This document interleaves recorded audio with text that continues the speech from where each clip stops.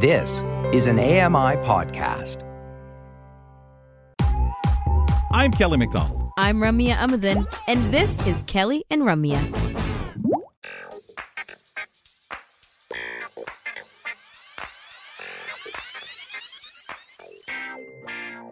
You know, a producer's job never really ends, especially when you have a daily show like this one. And we have a couple of producers. We got Grant Hardy chasing stories. We got Matt Agnew back and Jeff Ryman. But everybody else is really just associate producing as well. Like little things here and there to add color to the show.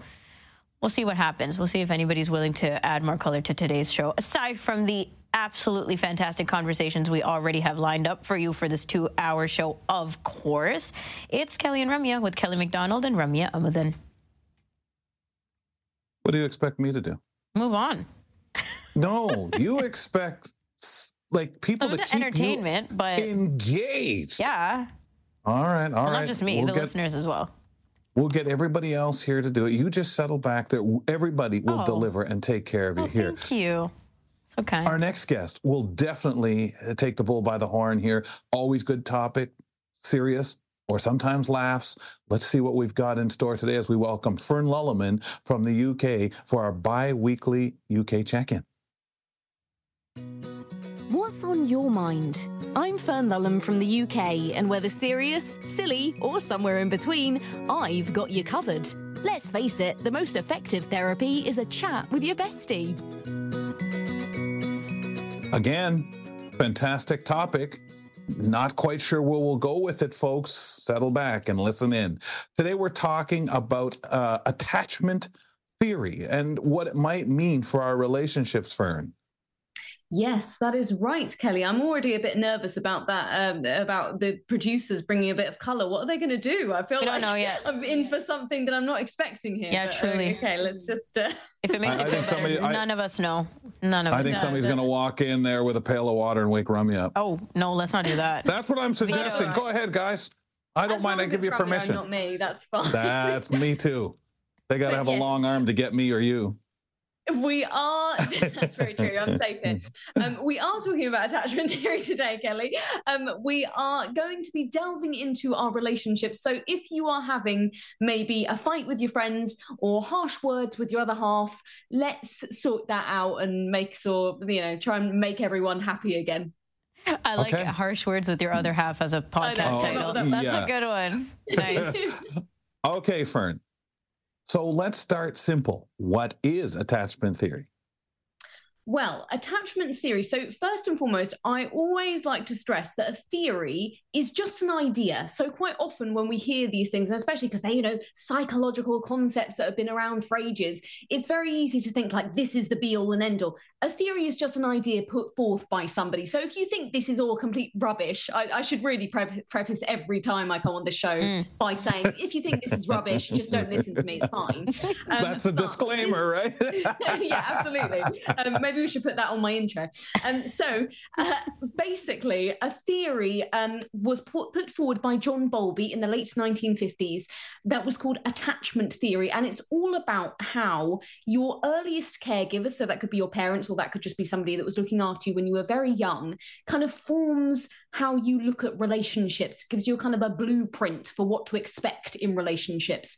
And from that, you either gain a secure attachment style or an insecure attachment style. And then later on, another psychologist called Mary Ainsworth came onto the scene, and she did some research in this department as well. And she defined out of this secure attachment and insecure attachment 4 different styles, 4 very specific styles that were different in terms of their attachment, and that is what we're going to be talking about today. Wow. Yeah, and then TikTok has taught me that it even gets deeper and more subcategorized from there, Fern. So it's like in a minute, all in a minute. It's all the stuff that happens in a minute on TikTok, right? Mm-hmm. Well, now they got 10-minute videos, don't you know? Okay, so tell us. I did not. Yeah, Ooh. Trust me, I got to speed that up. Anyway. Tell us about 6 times speed. Different attachment styles, Fern. You said 4? Yes, there are 4. Now, the first one is secure attachment. The second one is anxious or ambivalent attachment. The third one is avoidant attachment. And the fourth one, kind of like an offshoot of the avoidant attachment, if you will, but it's called fearful attachment. So those are your four, and I will, break those down for you further if you wish. Okay, yeah, please, Fern, give us a brief overview of what each style might influence in somebody's actions. Okay.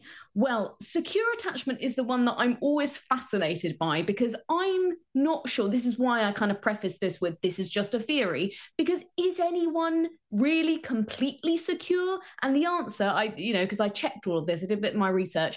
The answer is no, nobody is completely secure in all situations at all times. Nobody is perfect, right? We're all just human.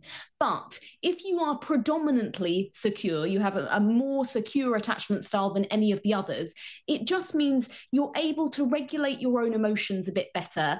You're able to have, not necessarily not fights in relationships, but when fights and stress come up, you're able to handle it better, so you're able to kind of go, oh, okay, I'm going to stay calm, I'm going to take a step back, and I'm going to sort of think about how we can handle this and communicate in a healthy way.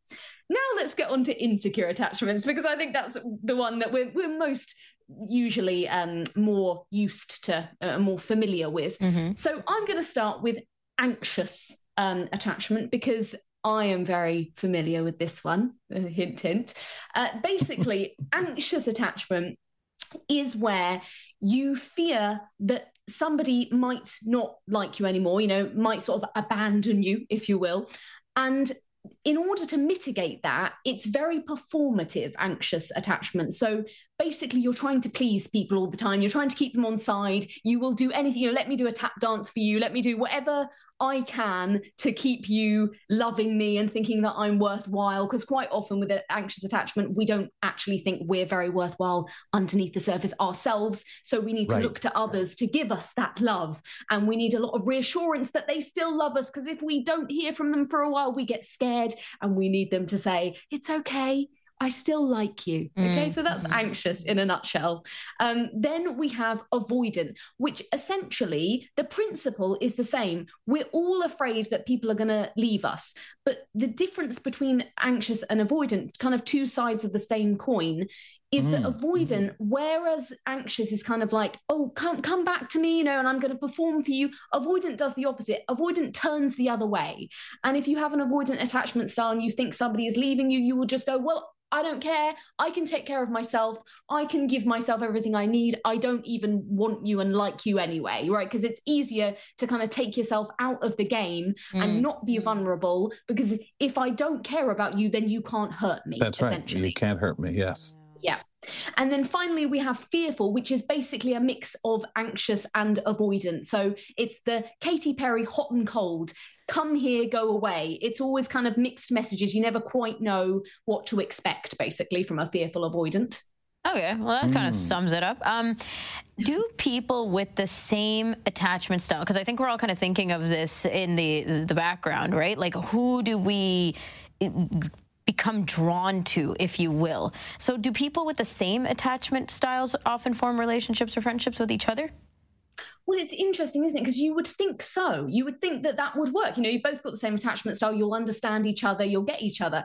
But interestingly, we don't do that. We just like to torture ourselves, essentially. We like to go after people who have completely different, sometimes the opposite attachment style to us.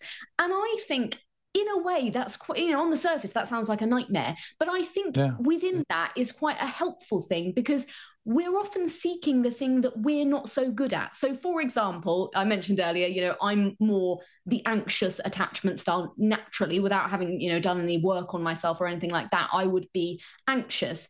And so I might go after, and be in a relationship or a friendship with someone who's more avoidant, because they're better at being independent and not needing other people. And so I see something in them that I go, oh, I need a bit of that. Let's be in a relationship together.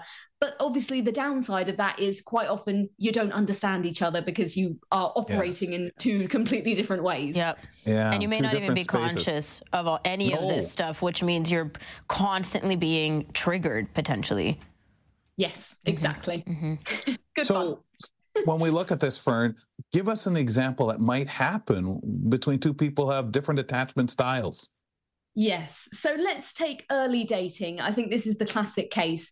Let's say you are in a text exchange with somebody that you've just started dating, and all of a sudden they stop replying, right? How are you going to react to that? So a secure person, a secure attachment, somebody, they would kind of say, okay, they've stopped replying. I'm going to take a step back and I'm just going to leave it for a while and just see what happens. I'm going to notice that this is something that this is a bit odd. I wonder what's going on here, but I'm not going to kind of freak out and get all, up in arms about it. I'm just going to see what happens. And I might talk to them about it at some point and say, hey, what was that? I didn't hear from you for a while, right? Nice, calm. That's what we all want to be, right? Yeah. Then there's me. Is anxious attachment, where you go mad, right? You just think, oh my God, they don't like me anymore. What can I do? And you'll just keep kind of messaging them and saying, oh, would you like me to come over? I can bring you around some goodies if you like. I will do anything just to get you to talk to me again, because I'm scared now that you don't want to talk to me anymore, and I need to do something to change that. Avoidant attachment. If you have that, you might just go, okay, well, I don't care. And you might just kind of put your phone away and not look at it for the rest of the day and just go, I don't need you anyway. I'm fine as I am, right? That's an avoidant. And with a fearful avoidant person, like I say, especially we're talking about text messages, this is very mixed messages. You might kind of, at one point, you might think, oh, I need to do stuff, I need to try and get them back. And at another moment, you might just think, well, I don't care. And that can kind of change very quickly because you've got kind of both of those styles all mixed into one. It's complicated. Yes. Oh, for sure. What can you do to lessen the, I guess, disagreements between you and somebody who has a different attachment style than you? If you can kind of pinpoint some of these scenarios, especially the tactile ones, like with the text messaging. Yes, exactly. So what we need to think about here is that it's kind of like you're in a figure eight. So the more you do the thing that you do in your attachment style, the more the other person will kind of delve into theirs. So to give you an example, to kind of explain what I mean, if I'm anxious and I am in that situation with an avoidant person, the more I go, hey, come back to me, the more they're going to go, no, like, stop smothering me, leave me alone. This is, because the anxious style is more afraid of being kind of their independence taken away from them, right? They're all about kind of like, I need my personal space. I don't want to be kind of forced into something that I'm not okay with, or I don't want to do right now. And that's exactly what you're doing when you're kind of like saying, no, now I need you to talk to me now. I don't want to wait. So the more you kind of dive into your style and do the things that you're used to doing, the more the other person will kind of delve more into theirs. And so you're just getting further and further apart. So the most important thing is to really notice your style and think, what can I do to break this cycle? How am I reacting right now that might just be kind of triggering the other person to behave in exactly the way that I don't want them to behave? And what can I do to kind of mitigate that? And of course, as I always say, the best way is communication. Talk to them about it, have that secure, healthy conversation with them. Tell them what things mean to you, because sometimes people don't realize that when they're acting in a certain way, we assign all of these meanings to that in our head, and that other person might not assign the same meanings at all. Right. So by explaining that and saying, when you don't talk to me, I get scared that maybe you don't like me anymore, they can just go, no, God, that's not what it means for me at all. Like, I don't want you to think that way. And by voicing it, then we can just have that conversation, have it out, and it's all sorted. Yeah. Fern, we're real tight on time, but I think this is pretty important if we touch on this one. Can having a disability influence your attachment style? Yes, I think it can. As I always say, not necessarily, but I do think that when you have a disability, you have a certain self-perception sometimes based on, societal misconceptions and barriers and all the things, the challenges that we face, where you may not think so highly of yourself.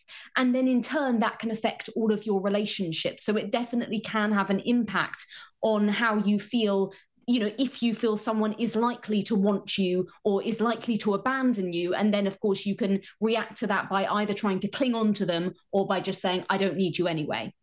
Wow. A lot, Fern, today. Thank you very much. A lot to think about, especially when we take that honest look in the mirror at ourselves, and hopefully be able to say, hey, yeah, and maybe support ourselves a bit better. Thank you. Absolutely. And make sure you have a good relationship between the two of you, okay? No arguing. All right, no arguing. I'm observing a lot based on this convo. It's all theories after all. Fern Lulham joins us every other Thursday opposite What in the World here on the program. Every Thursday, to cap off the first hour, we have The Buzz, and Beth Deer is going to be here with a story about a service dog that led a blind senior home after he was stranded by a taxi. Sounds very familiar, like every other day. We'll be right back. It's Kelly and Ramya. Keep it here for more of Kelly and Ramya on AMI TV.